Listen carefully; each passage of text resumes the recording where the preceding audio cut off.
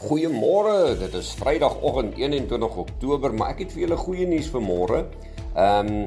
Jy weet, hier in Suid-Afrika het ons mos maar 'n leierskapkrisis om al die politieke leiers. Ons is altyd bekommerd en kwaad vir hulle en hulle doen baie snaakse dinge. Maar nou moet ek sê, ons is darm in daai opsig beter as Brittanje, want Brittanje het 4 eerste ministers, kan 'n mens amper sê, gehad in 5 maande.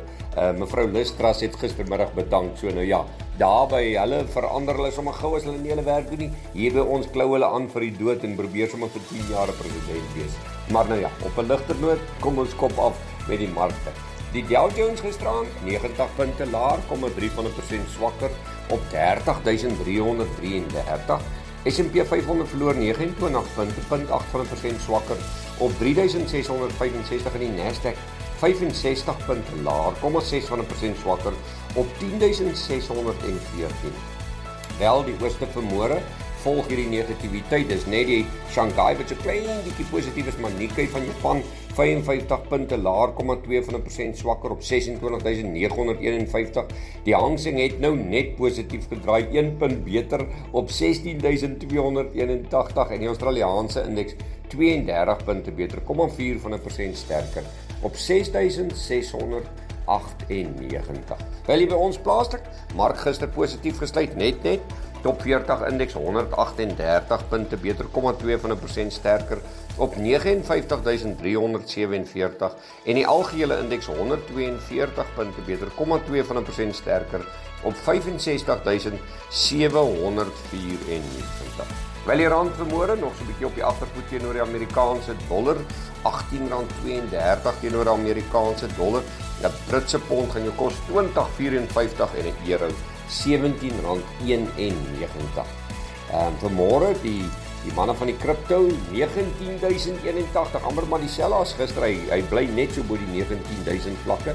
Die goudprys vanmôre $7 laer op 1.629, die silwerprys 18.54, platinum $2 laer 912 en die palladiumprys verloor $22, 1% laer op 2057. Brent-olie amper onveranderd van gister, 92.63. Vir die boere gister was so 'n bietjie van 'n gemengde sessie gewees. En dit is heel eenvoudig, die boere het eintlik maar gister, as 'n mens kan sê, amper gewag vir die nuus om te kom, om hulle markte te verander, maar toe die rand begin verswak, dan draai daai goed deur en onmiddellik begin hulle lewe kry dan. Geelmielie-prys R62 beter, 5.958, witmielie-prys R101, 5.301. Koring, en hy was die hele oggend omtrent negatief gewees, het sommer skielik positief gedraai, R18 beter op 7.385. Die sonneblomprys R270 sterker op 11.395 en die sojaprys R146 beter op 10.490. Van die ander nuus wat ons raak gelees het, Nestlé se verkope het effe gestyg met Switserse frank, sê hulle. Amerikaanse bestaande huisverkope het in September gedaal. AT&T se derde kwartaal inkomste beloop $30 miljard.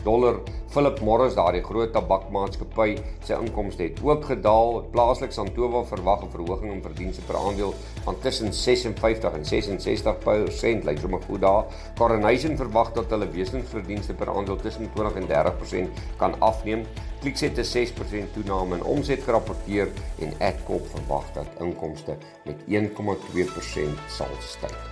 Nou ja, dit is ons nuus. Besoek gerus ons webtuiste www.fransklerk.com vir meer inligting en ons gesels weer.